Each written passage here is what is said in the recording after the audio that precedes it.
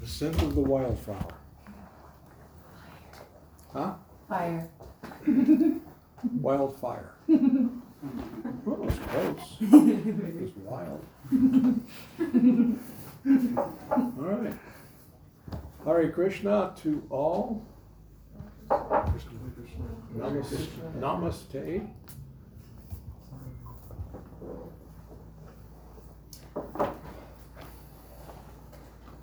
Well, I like looking at this crowd. I see so many wonderful people. If we're fortunate, we'll have a life where we're surrounded by wonderful people. So, but that's not easy. Some people say, well, you should just see everyone as wonderful. And in some ways that's true, but that's not the full story. I always like the whole story, you know. We hear all these catchphrases, people say things, you know, that sound really warm and fuzzy, but they really can't take you to where you need to go. But they sound good and they make you feel good sometimes, like tomorrow is the first day of the rest of your life. Who can argue with that, you know? It might make you feel kind of good, but it doesn't really take you where you need to go. So, in this discourse, we're going to give you some directions on where you need to go. We're not going to tell you where to go.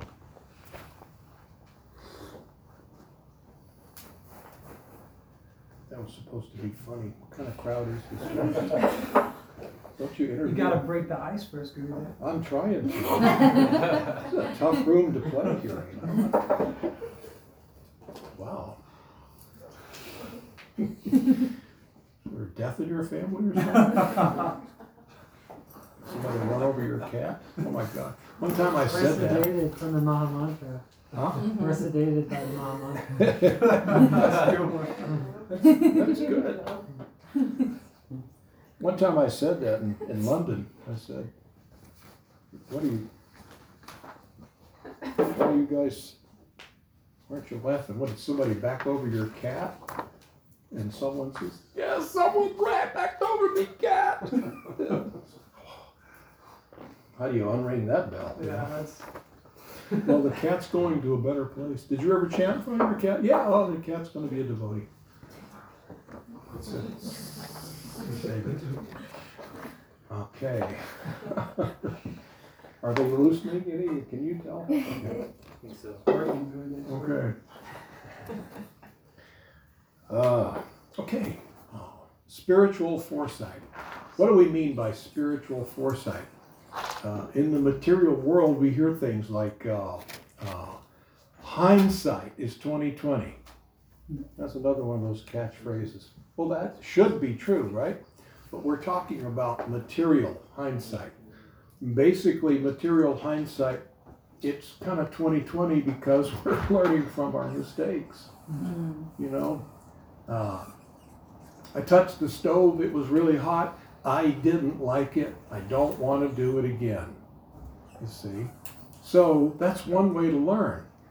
So it's really nice, though, if we can have a much more positive way to learn without making any mistakes. Wouldn't that be nice? Mm-hmm. You know. So some people say, "Oh, let people go ahead and make all the mistakes they need to learn." Well, that's a nice thing to say.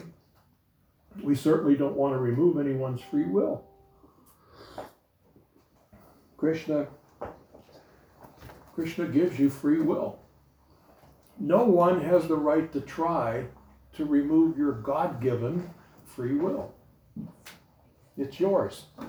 It belongs to you. It's an entitlement. You're entitled to make your own decisions. And then the rest of the world feels like, well, I'm entitled to influence your decisions. You know, you've got your freedom, your free will, but I want you to vote for my candidate because he's this and the other guy's not. And you hear that from both sides, and then the fact of the matter is, I've been on this planet for over 70 years, and so I've seen a few presidents come and go. And I'm here to tell you they're pretty much all the same. Although, going in, there was a whole bunch of people on this side that were like, rah, rah, and then a whole bunch of people over here saying, no way. As it turns out, historically, pretty much all the same. Let's see. Why? Because they're materially motivated. So just because you and I might agree on some material topic, that doesn't mean that we would be good associates. Just because we agree on something material, like a political topic, doesn't mean that I'm good association for you. Or just because we disagree doesn't mean that we're poor association. That means that we're both parked in material consciousness. Material consciousness means I start to see differences between us. I look at you and I think, well, gee whiz, this guy, look at the way he cuts his hair. He's got such short hair, he doesn't wear it long like me. I mean, like him. Back in the 60s, I had hair longer than, yeah, it was that kind of world. What points at me, you know? I survived it. So, or I may look at you and say, God, look how light that guy's skin is. It's not as dark as me. That should have been funny. Sergey, come on, I'm counting on you. Jeez. Cold showers. Yeah. Maha mantra. So we distinguish. I don't like the color of your skin. I don't like the way you grow your beard. I don't like the t-shirt. I don't like this. I don't like that. I think that just because you're dressed in a designer sheet, an orange designer sheet, I don't know if I want to trust you. Why? Why do I distinguish between someone who's dressed like a monk? Because I don't have spiritual consciousness, and you may frighten me. Isn't it? Because I'm located in a spiritual place, in a material place, and I accept those that are like me, right? And I reject those that are different from me. That's called material consciousness. So therefore, if we hear an accent, someone talking, and they may look like us, and they may even dress like us, they may even wear hair like us, but then they may have a bit of a Scottish brogue, and then all of a sudden, no, there's a distance between us. You see? So this causes a lot of unrest in the material world, you see? Because we're caught in this identification of the body. I think I am my body. I think I'm something that I'm not. Not only that, I think that my body is different from your body because of the clothing that you're wearing or that I'm wearing. Or the sound that you make when you talk. Even if you come from Boston, you know? Like our master of ceremonies, you see, come from a different part of the country. Or South Carolina. You see, all of a sudden we start to now I'm pushing you back a little bit. You see, I see a difference. And then we want peace in the world by voting for this guy over here who says, rah, rah, rah, give me your vote. We've got to conquer this distance that we put between us. You've got to get over this. If you're ever going to be happy, if you're ever going to be satisfied spiritually, you're going to have to get over that. You see? If you're the kind of person that kind of freaks out a little bit because they see a guy dressed like this, you're just weird and we can't help you. It's just like if I see a guy dressed like you, nothing wrong with the way you're dressed, but if I freak out because of it, that's kind of strange, isn't it? Well, the people like me, if you freak out because I'm dressed like this, then I think, wow, your consciousness is kind of like, not that we find fault, or, we're not being judgmental. It's just the way it is. So, how do we conquer this? How do we get past this? So, let me ask a question before we go on. I love to do this. You know what I'm going to do, don't you? Yeah, well, then shut up. Question. Give me an honest answer. Show of hands. How many of you believe you have a soul? All right. I am a soul. Ah, look, Yes. That's, I am, yeah. I don't have gold stars with me, but if I did, I'd give you. That's the answer. To those of you who think you have a soul, then I have to ask, who is this you that has a soul? Well, I'm me. I'm this body. Somewhere right in here somewhere. Oh man, I think I left it at home. I got souls. If I keep it on my keychain.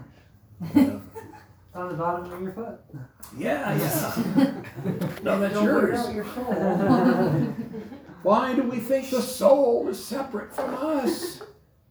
This is golden knowledge that you have. You need to grow this. Because yes, you are the soul. You are not a body that has a soul. You are a soul and you have a body. You've had billions of bodies. You've had, according to the Vedas, there are 8,400,000 species of life. And you've had them all billions of times. You've been around and around this merry-go-round, you see. This explains the concept of déjà vu. You see some place you think you've been there. Come on. You're on a merry-go-round. You're going around and around, birth after birth. Birth guarantees you a few things. One of them, chiefly, birth guarantees you what? Death. The death rate of the planet is always and still remains 100%. Everything that, this sounds kind of grim, doesn't it? Yeah. Sorry. Honestly. I hate this part,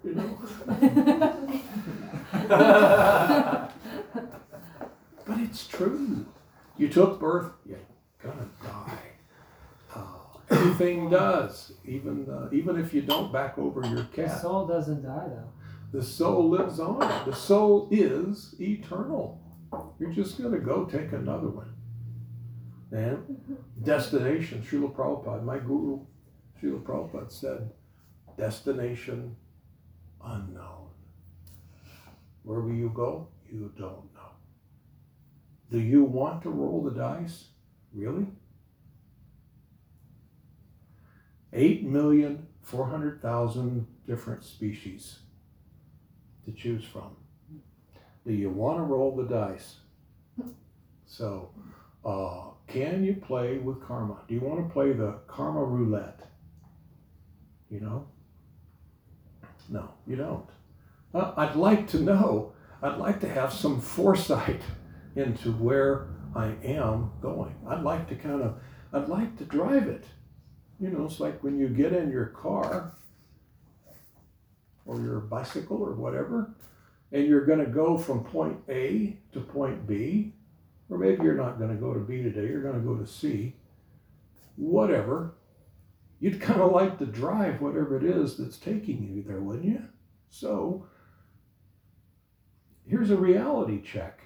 You're driving this machine that you're moving around in, and you're enjoying through its 5 senses, or attempting to.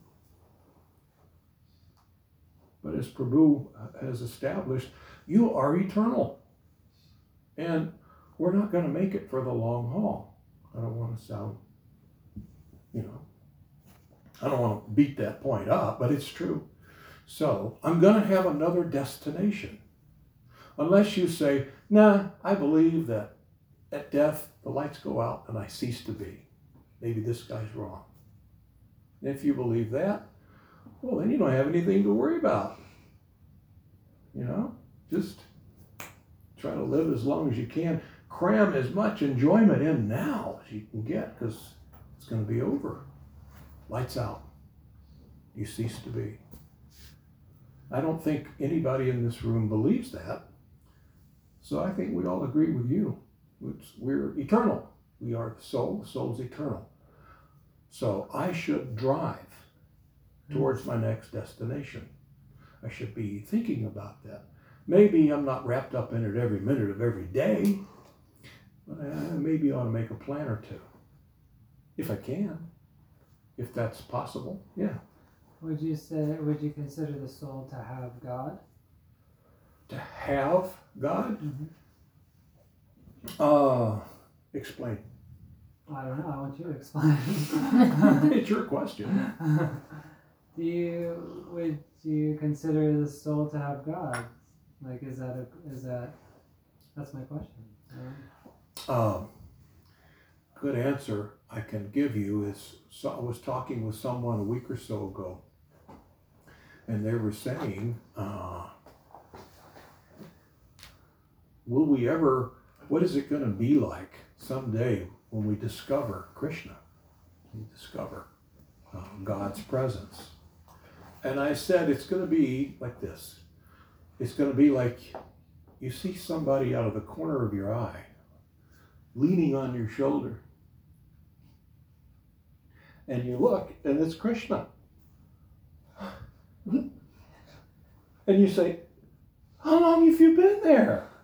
And he says, I never left you. So, yes, you have him.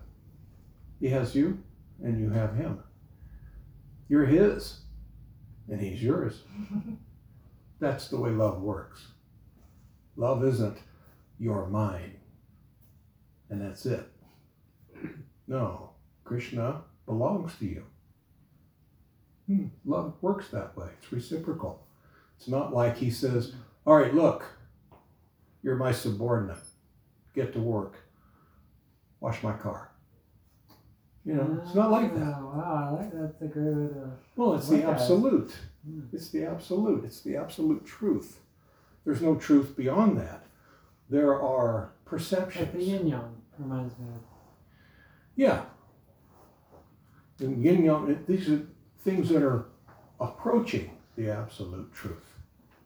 You see? It's like if you're going up steps. If you ever climb up to the Empire State Building, 100 stories or something like that. I can't remember how high it is. If you get to the 80th floor, you may think, wow, I'm here, I'm at the top. And then later on find, oh, there's 20 more floors to go, you see. So, yin yang, yes, that's a lot of the truth. But there's more to the story, you see. So yes, there is an ultimate personality, a supreme personality. We may get to a point, and it'll be explained when I read this at the end of this purport that I'm going to read. If I ever start reading, I don't know if I ever will. I love talking with a group like this. Really great folks. How the impersonal conception of God can be helpful. It can get you started. You see, it might get you to the 20th or 30th floor on the Empire State Building, you see. And for various reasons. But think of it this way. God is that, I guess you could, if we believe there is a supreme, then there's a supreme source of everything. He from which everything cometh. Or maybe even she from which everything cometh? Which is it? Is God a he or a she? Both. Yeah. Everything cometh, Thank God. so he comes and she comes. That's what she said. Of course. See,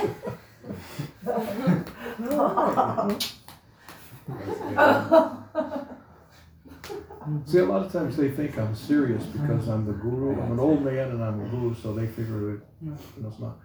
You get them to loosen up a little bit, and you find out they have a sense of humor. It's all right, you can loosen up around me. If you offend me, don't worry. I'll tell you the same thing I've told Radha Sundari 1,000 times. I just pray that your stay in hell is as quick and as comfortable as possible.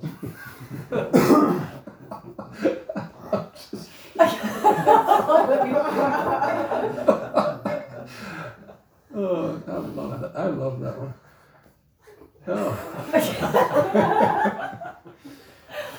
No, he or she, that entity, the supreme entity, the source, that from which everything cometh.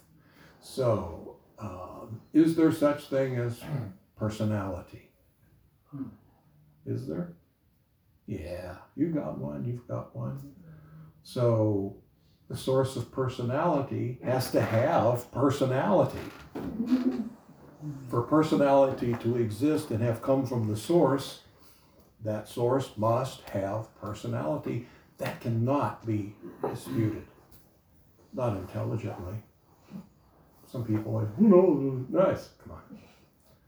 So, that means the Supreme has personality. Otherwise, there would be no personality. So, form, the Supreme must have form. Form exists. Form comes from the Supreme, that source. But that Supreme is not limited to one personality. He has unlimited personalities. He's not limited to one name. He has unlimited names. And he's not limited to one form. He has unlimited forms. You see? So, Krishna says again and again in Bhagavad Gita, I am the supreme personality of Godhead. Means of all my personalities, of all my unlimited personalities, you're looking at numero uno. Why? Because I'm the one that you share love with. Some of my personalities, they take your breath, awe and reverence. Some personalities of Godhead, you wouldn't think of running up and grabbing him, give him a big hug, or sneaking up from him from behind, putting your hands over his eyes and say, guess who? You'd never do that, So, but Krishna, yes, he says yes. Let's exchange humor. Humor is part of love. For love, humor feeds love. It's a fuel. Yeah. Let's have loving adventures. Loving adventures. You cannot have love and fear. You might be able to introduce a little bit of awe and reverence and still have some love, but boy, awe and reverence really takes a chunk out of that relationship, doesn't it? So you take away the fear, you take away the awe and reverence, now you're open to unbridled supreme love with the supreme lover, the supreme source of love. And Krishna says, say that again. That's Just it. that last part again. Awe and reverence. Awe and reverence, You take away. take away awe and reverence, it opens the door to unlimited supreme love. It's an impediment. Awe and reverence is an impediment to full love. I mean, come on. You can do the math. Give you for instance. That reminds me of how that would be, awe and reverence would be just the one-sided of God has us. Just that's what it reminds me of without Exactly. us Precisely. without me having God. God So that's has okay. me. Oh, And I really don't want to piss him off. You know?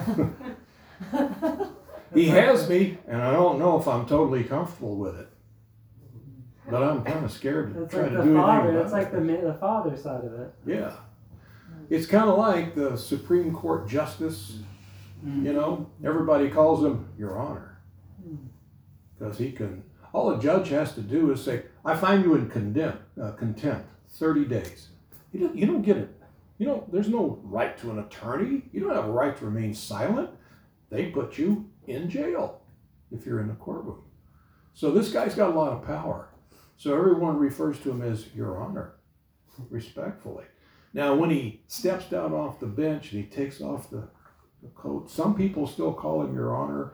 His golfing buddies may call him Bob. What if his name's Phil? Well, then they call him Bob Phil. And people who don't know him may call him Sir, you know. But when he goes home and closes the front door behind him, his wife may call him Honey. You see?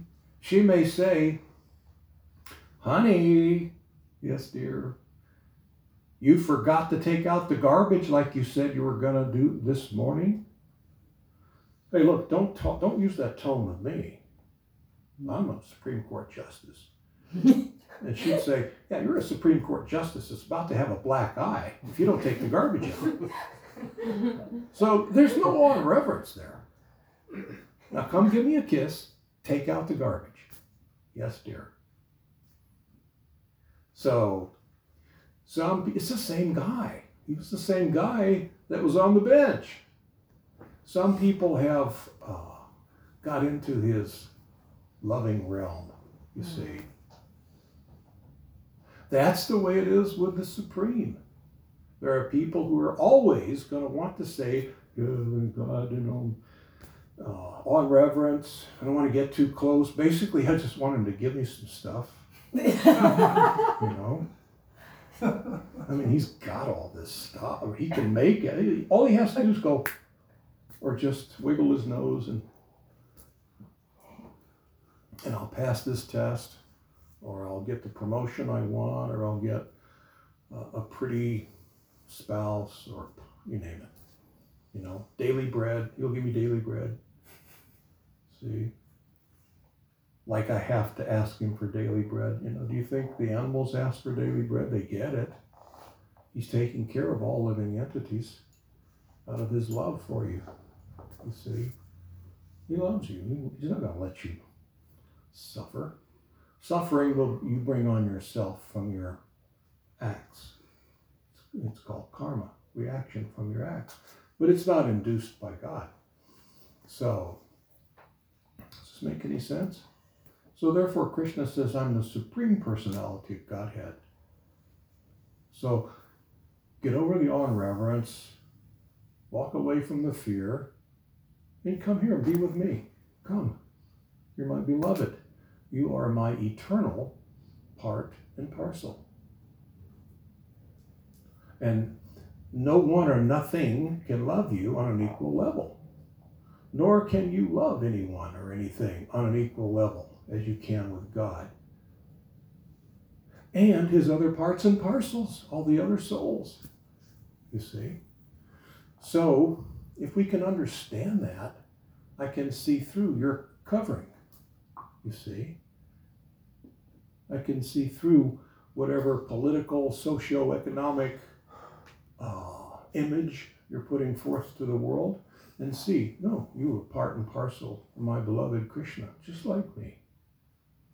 Regardless of what you think you believe or whatever you think you stand for, I know that you are a loving associate eternally of the Supreme Godhead.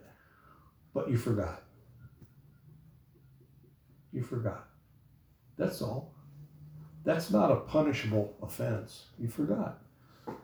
You wanted something. You wanted to go on a journey to see what else there was. So here you are.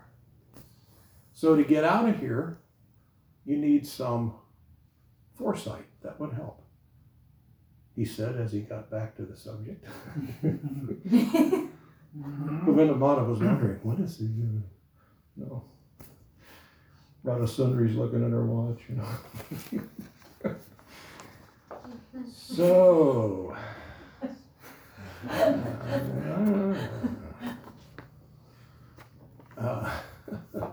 tell you the truth, I forgot where I was going anyway.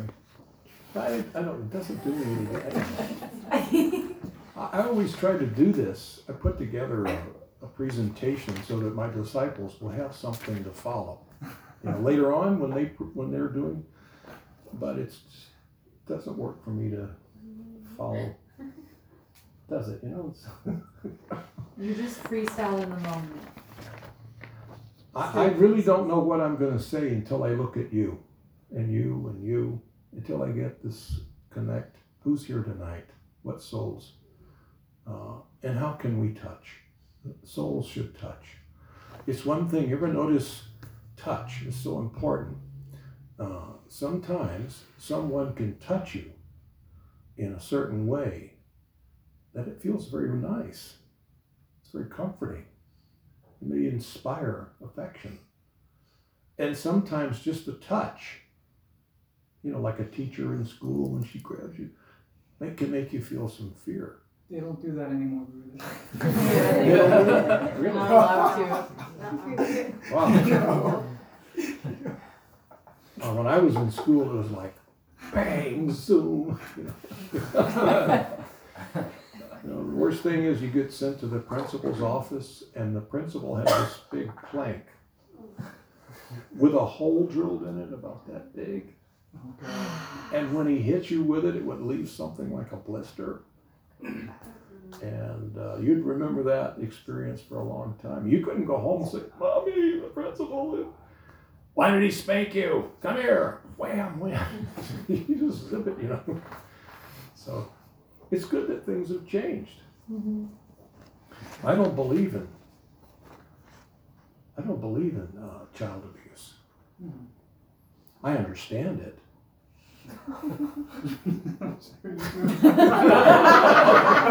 But I don't believe in it. I say that because I raised 5 kids. So. No, wait a minute, 4. Seemed like 5.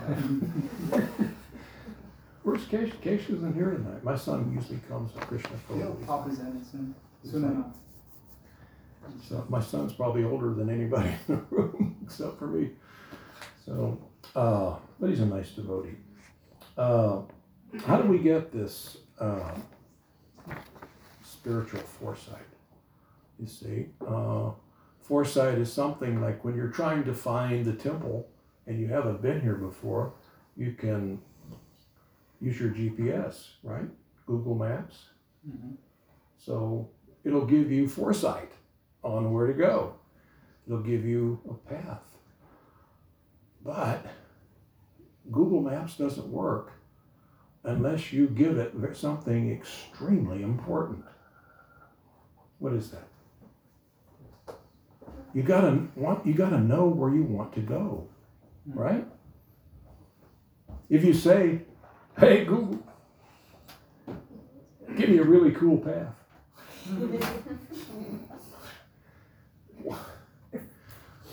no. You have to have some idea, where do you want to go? You give me a destination and you can get your path. Google will give you this, but turn left on First Avenue, go 3 miles, you know, like that. So spiritual life, spiritual pursuance is exactly like that. If you're on a spiritual path, but you don't know the destination, you're lost. You don't know. Where are you going? Doesn't matter. I'm on a really cool path. What makes me popular in the circle that I run in? It's a path. Where does it take you? You know, you need to know. An intelligent person would say, what are my choices? You want to know, what is your path? You want to go someplace for eternity? You need to think this through, don't you? What do you want? It's like if you go to a travel agent and you say, I want to go somewhere. Travel agent's going to say, okay, where? I don't know. Well, what do you want? I mean, do you want to stay up and party all night and gamble? I suggest Las Vegas. If you're looking for beach, we could do maybe Hawaii or Tahiti or Florida. You want a big city? We got New York. Give me some input. What do you want when you get there? And if you say, well, I want this, this, and this, then, oh, I know, I've got the perfect place. And here's your ticket. Now you're on your way. Until you know, it's like George Harrison. Does everybody in the room know who George Harrison is? Mm-hmm. Okay. One of these days I'm going to say that. I've already had it happen. I had a room full of people. They didn't know who George Harrison was. They didn't know who the Beatles were. You know who the Beatles are, don't you? They're insects. Huh? They're insects.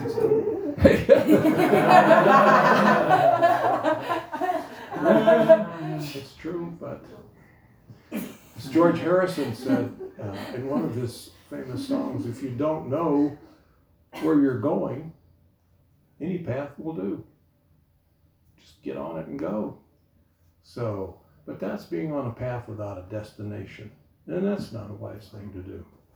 So, if you can decide that what you want is supreme, eternal love, the best, supreme love, I want Krishna. I want that supreme personality. I want his embrace. I want to be, Radha? huh? What about Radha? If you get Krishna, you've got Radha. You've got to appeal to her first. That's why we say, Hare Krishna, Krishna, Krishna, Hare Hare, Hare Rama, Rama Rama, Hare Hare. This Hare is Hara. That's Radha. Hari Priya. She is Hari Priya. Ah. Hari is Krishna, Priya, beloved of. Hari Priya. Tapta Kanchana Gaurange Radha Vrindavaneshwari Brisha Bhanustate Devi Pranamami Hari Priya. Beloved of Krishna. So which is Hari, which is Hara in the Maha Mantra? Hare is Radha. And then Krishna. Oh, You see, so Krishna. No, Hare Krishna is like Radha Krishna. right. We beg There's the to, Hara, like the Hara, right? And Yes. like the lower down, the lower down Yeah. chin. so we pray. If we pray to Radha, oh energy of Krishna, she is the feminine energy. Oh energy of Krishna, please engage me in the loving service Wow, of okay. Krishna. Beautiful. Please engage me in his loving service. I want to demonstrate my love for him. So Radha immediately says, oh Krishna, this wonderful soul wants to serve you again. And then she says, Krishna, please let him serve you. And Krishna knows that if he doesn't say yes, she's going to get him by the ear and say, now Krishna, you let him serve you.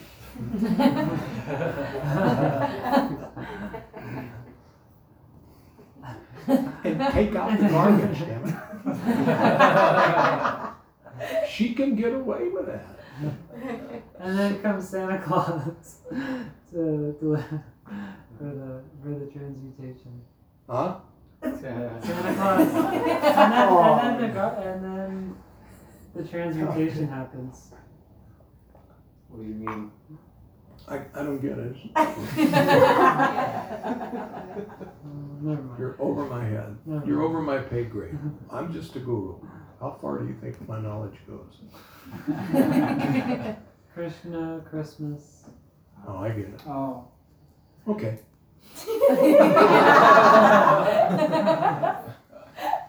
This guy's getting better laughs than me.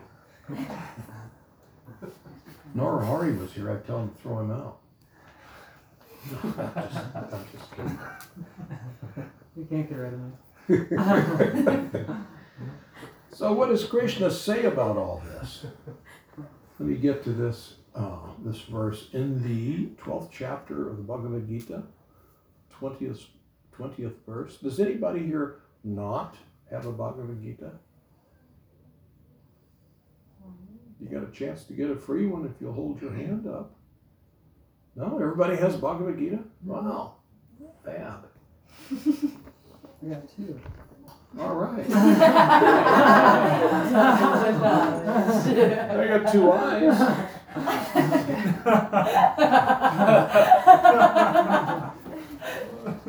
I gotta try it.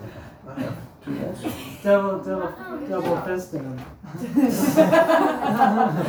Two-fisted reader. I can eat with both hands, so why can't I read with both eyes?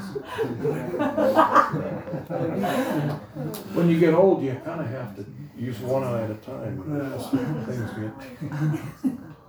So Krishna says, those who follow this imperishable path of devotional service and who completely engage themselves with faith, making me the supreme goal, are very, very dear to me.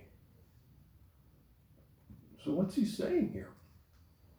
I'm going to give you the destination. Me. Make me your destination. And then follow this imperishable path of devotional service. Make me your goal. Give me some loving devotional service. And I'll see that you get here. I'll be your Google Maps. I'll tell you how to do it. If you say, but I don't really want to get that warm and fuzzy, up close and personal with God. You know, I say this a lot. I understand that's kind of scary. God, you know. Even though Krishna is so loving, he's so beautiful, so attractive, such an incredible sense of humor, he's still God, you know? I mean, that in and of itself is kind of scary. So therefore, Krishna wants you to get beyond the God thing. You see? Don't let the fact that I'm God stand in the way. And he can overcome you. He can seduce you into loving him and forgetting the God issue. Whether he's God or not is not important. Now, some people say, well, how can you say that? It has nothing to do with it. The fact is, he's Krishna. He's your dearmost love. He's your ever well-wisher and your best friend. It doesn't matter that he's God. You see, that has nothing to do with it. Of course he's God. Now get over it. And get closer. Get closer and take that embrace. Make him your goal. If he's your goal and you perform loving devotional service, and if you keep sadhu, sangha is association, sadhus are saintly persons, or people who also have this goal in mind. Then instead of you being alone, you have association, all moving in the same direction. That's incredibly potent. That's incredibly potent. Because we may have some difficulties on our own, and when we're alone, we feel alone. It's unnatural for the soul to feel alone. When you're in consciousness of you and your relationship with Krishna, it's impossible to feel alone. When you get on the bodily consciousness and there are no other bodies around you, or no other bodies that are like you, you can feel alone. You can feel alone even if you're in a crowded airport. Because I identify with bodies. If I see all these people as souls, well, we're all united. We just don't recognize each other. You see? When I travel especially on airplanes, I travel just like I am right now. And I invariably have people come up to me. And I can tell, if you got, sometimes, especially international travel, you got these long layovers. Sometimes it's hours and you're sitting in an airport. And you see someone, they're kind of like this,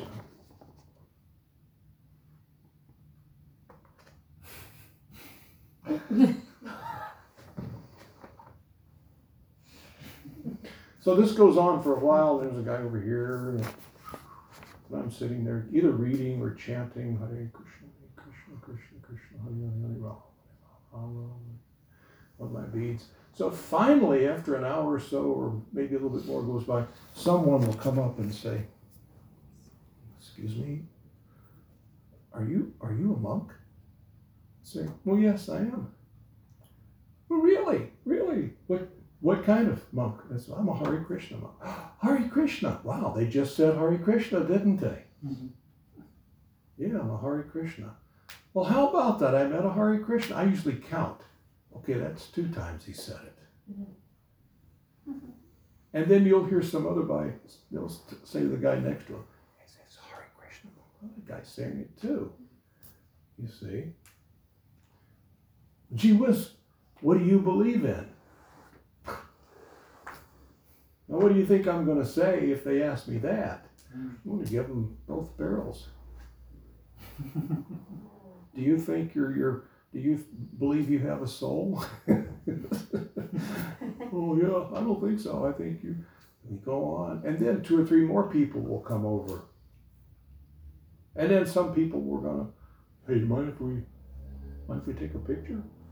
In India they call it a snap. "Mind if we have a snap?" You know? Depending on where I am, people want to take a picture, you see. Because clothing were important to people.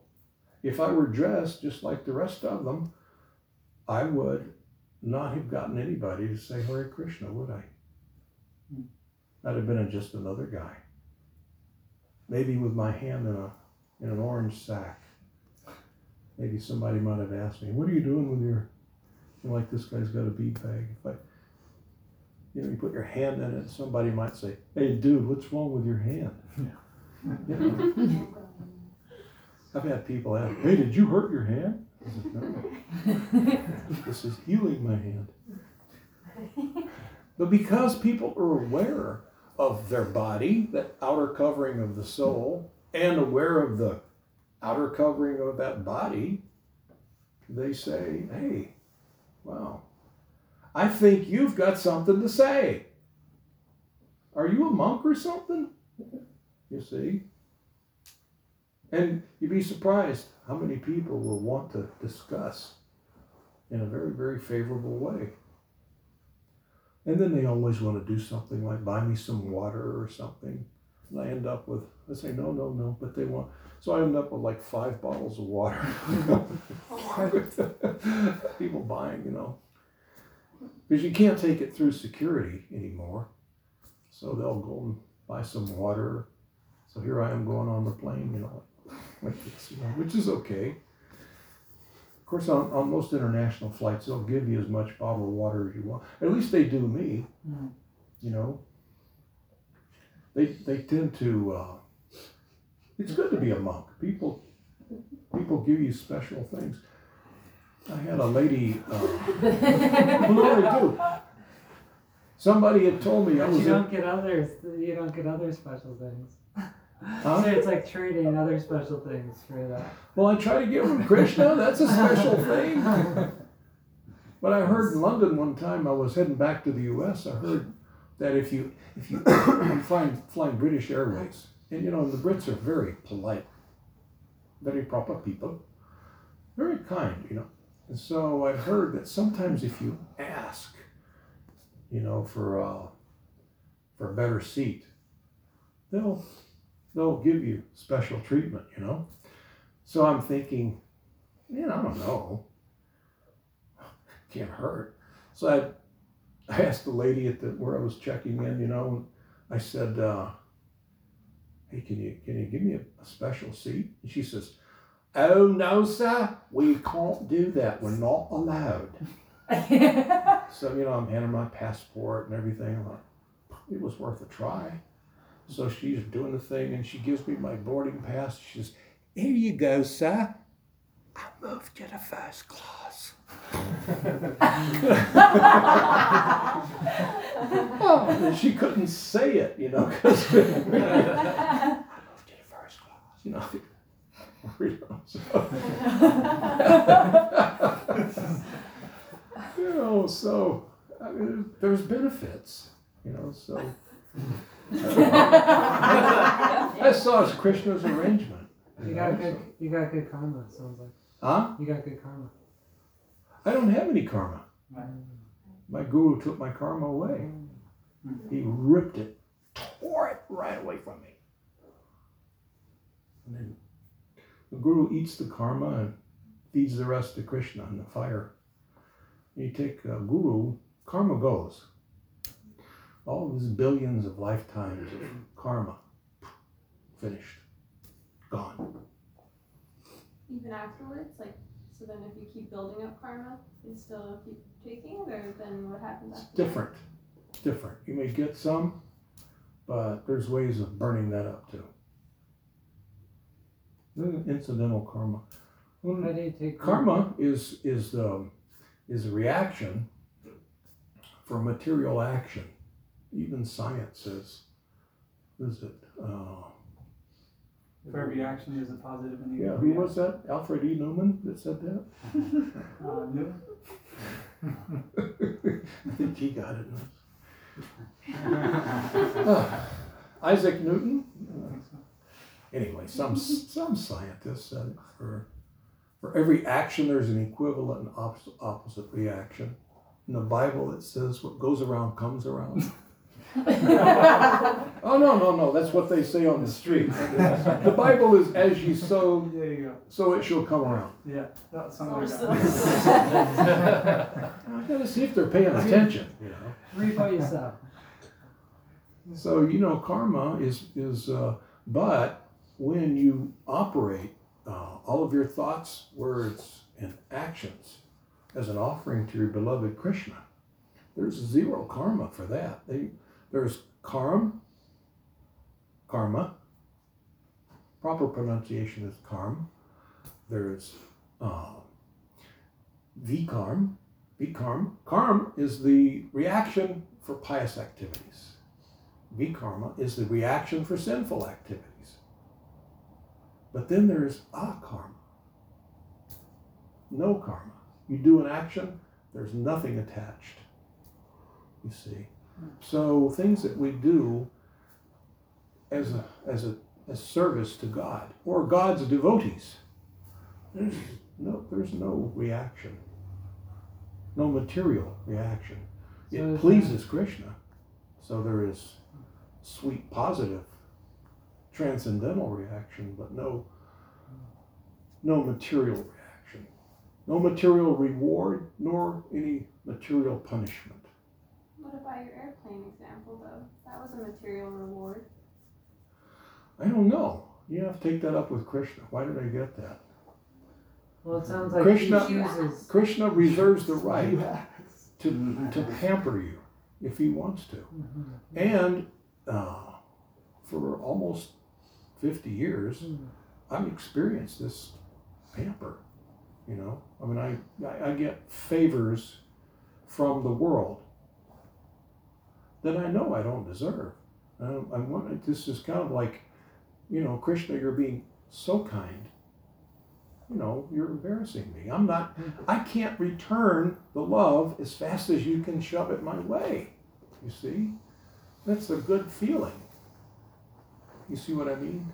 So there's been so many things. My life after I became a devotee was entirely different from before I became a devotee. You know, before I became a devotee, my childhood was not so good. It was rotten. And then I had a struggle. Then I met my guru. Then he took my karma. Then I started to serve Krishna. And it's all been sweet for close to 5 decades. And I can see there's a lot coming my way. I sure can't claim to have earned. You see, a lot. So I just take things like that as his, I don't know, his pampering, you know, for whatever reason. Oh, I did in first class. I did sit next to a guy who was and I can't remember his name, but he was a famous guy. He's a golf pro. You know, he teaches professional golfers how to, not just anybody, but professional golfers. He was naming off some of these names that I probably should have recognized because he was saying them like everybody in the world would know them. I said, oh, really? You teach him? Who's this guy? Oh, wow, that's impressive. I didn't know he was talking about. So anyway, I gave him Bhagavad Gita, and so I don't know, maybe Krishna wanted that to happen. But I learned a lot from him. He was saying, I was saying, since you're teaching golf stars, that it must be kind of, I would think it would be easier, you know, because they're already great. And he says, no, even people, the problem is people that think that they're great, convinced that they're great, but they need some help. It's so difficult to get them to unlearn what they think they know is right. And then I thought, wow, I experienced that when I'm speaking to someone who's got like a partial philosophy, you see? And for them to expand on their spiritual knowledge, they've got to admit that, you know, I don't have a full grasp on the absolute truth. That can be a struggle, you know, because there's a little bit of ego involved. And he was saying there's ego. These professional golfers have this big ego. They're making millions of dollars. But to win this next tournament, they've got to get better. And they know they can and should get better. But how can I, it's kind of like they're thinking, how can I get better if I'm already the best? So, it's like, he said, you know, the average guy comes up and he says, hey, look, I'm a wreck. I can't play worth anything. He said, I can teach a guy like that. Man, I could make a guy like that. Just, but somebody who thinks they already know it all, it's very difficult. So I had like a 6-hour conversation with him. So I guess that was Krishna's reason. I don't know. Yeah. I was just going to say that for those that understand this position of a guru, I would say those are mere crumbs compared to what you take. You know what I mean? The karma, the karma that you're taking from your disciples. Well, Krishna helps me with that. In other I'm sure words, he does. I think that it's more than just this help. Yeah, I don't ever try to balance it out. No, I know, I know that. I'm just saying. Yeah. But it's, So you, but I you have no do, complaint. sorry, but you do want to be sure, you do want to know fully where the destination is. Otherwise, how do you know? Should I turn left? Should I turn Or right? maybe you might not know all of the whole truth, is that what you're saying? Then I need to find somebody who can give me this whole truth. Somebody who has it. I need to find a guru. My good fortune is I found a guru. And he gave me all this. I mean, when you find a guru and he gives you the absolute truth, it makes you look like a real smarty pants. It makes you look like you know everything. But I didn't. He gave it to me, you see. Well, I can't say I know it. It's his knowledge. He feels like it came from his guru. His guru feels like it came from his guru, all the way back to Krishna. So no one takes possession and says, this is my knowledge and I give to you. No, I give you the knowledge from the disciplic succession. Like water. Huh? Like water. Like water, yeah. I didn't make the water, but I got it from the source. And I can give it to you. Like the postman. Postman comes, brings a letter. He didn't open it and rewrite it or anything like that. Add anything or take anything away. He just gives it to you.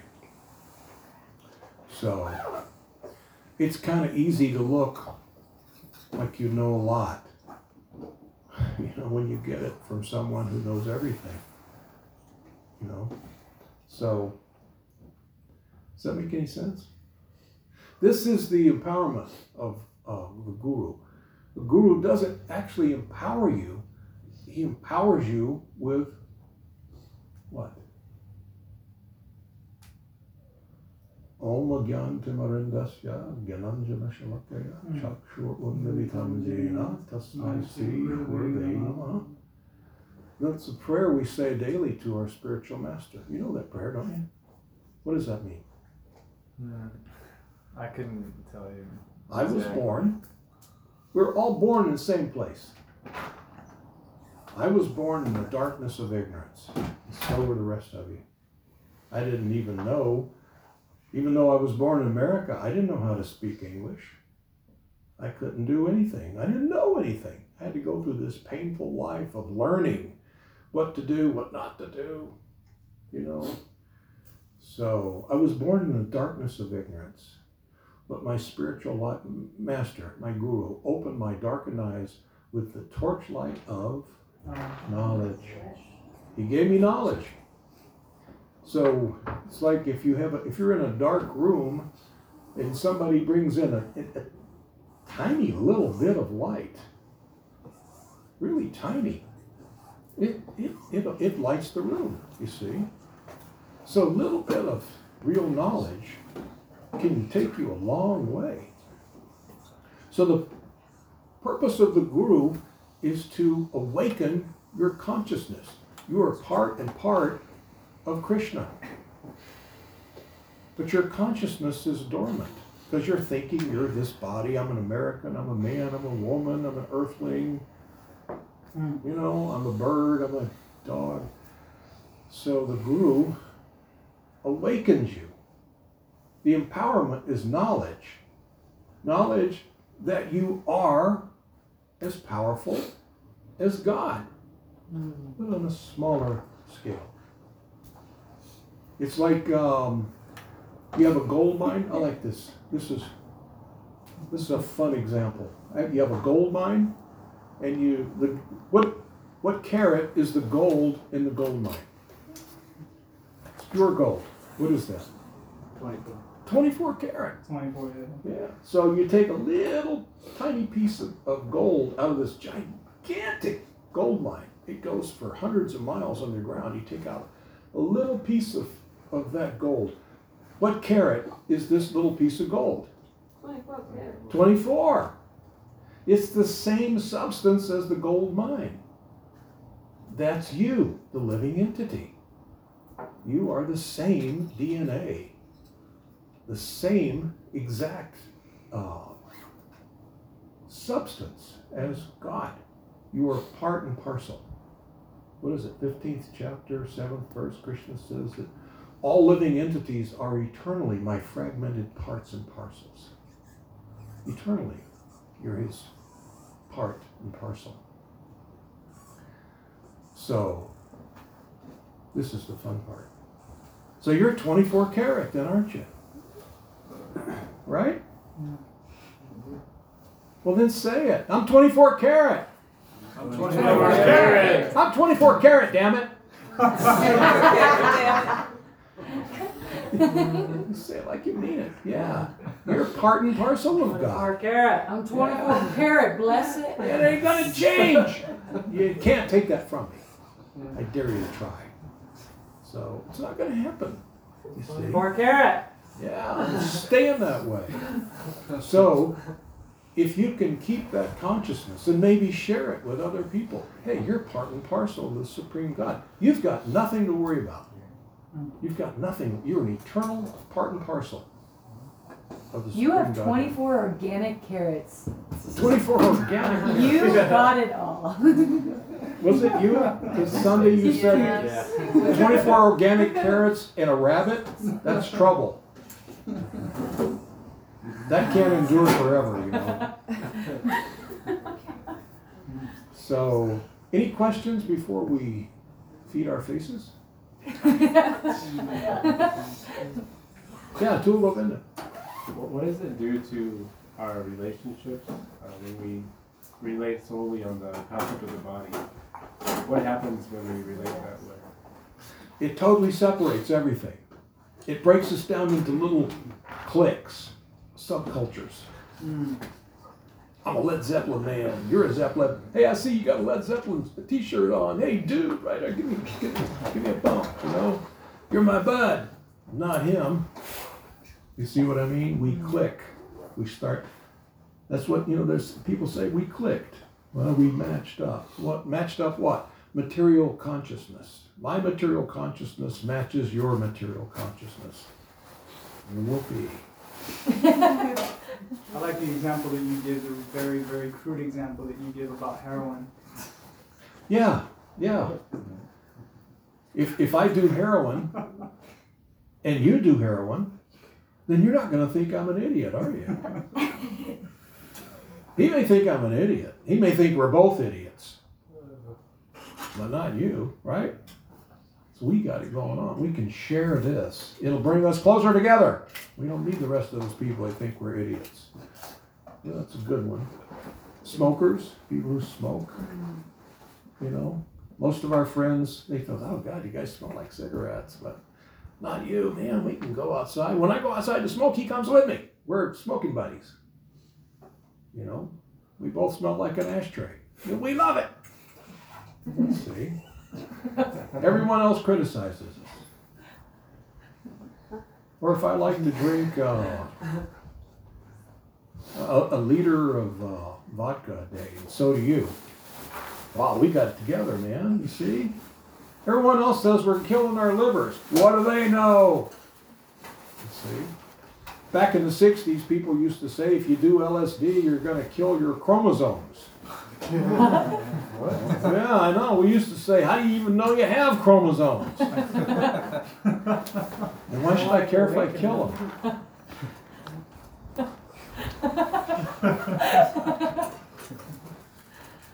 People back in the 60s used to do LSD so much that we used to have a joke that, hey man, you know what I did yesterday, man? No, what? I didn't drop any acid, man. Wow, what was it like? Oh, that was kind of scary, dude. I kept seeing all these crazy things. It was like reality. I hate that stuff. So, Can I sir? Can everybody move a little bit over here so we can serve in the back, please? Oh, yeah. Sweet. Thank you. Thank you guys. All right, so we're gonna partake in some potent palatables. So we can still talk and eat. I can talk and eat at the same time. Of course, I get stuff all over me, but that's okay. You will too. So stop making fun of me. Okay. So should we wrap it up? Say goodbye to Cyberland. Cyberland. Thank you for turning in. Tune in next week, same time, same station. Arrivederci.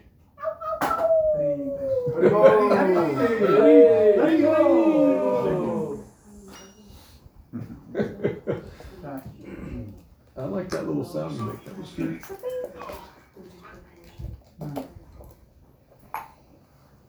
So does everybody agree? Yeah.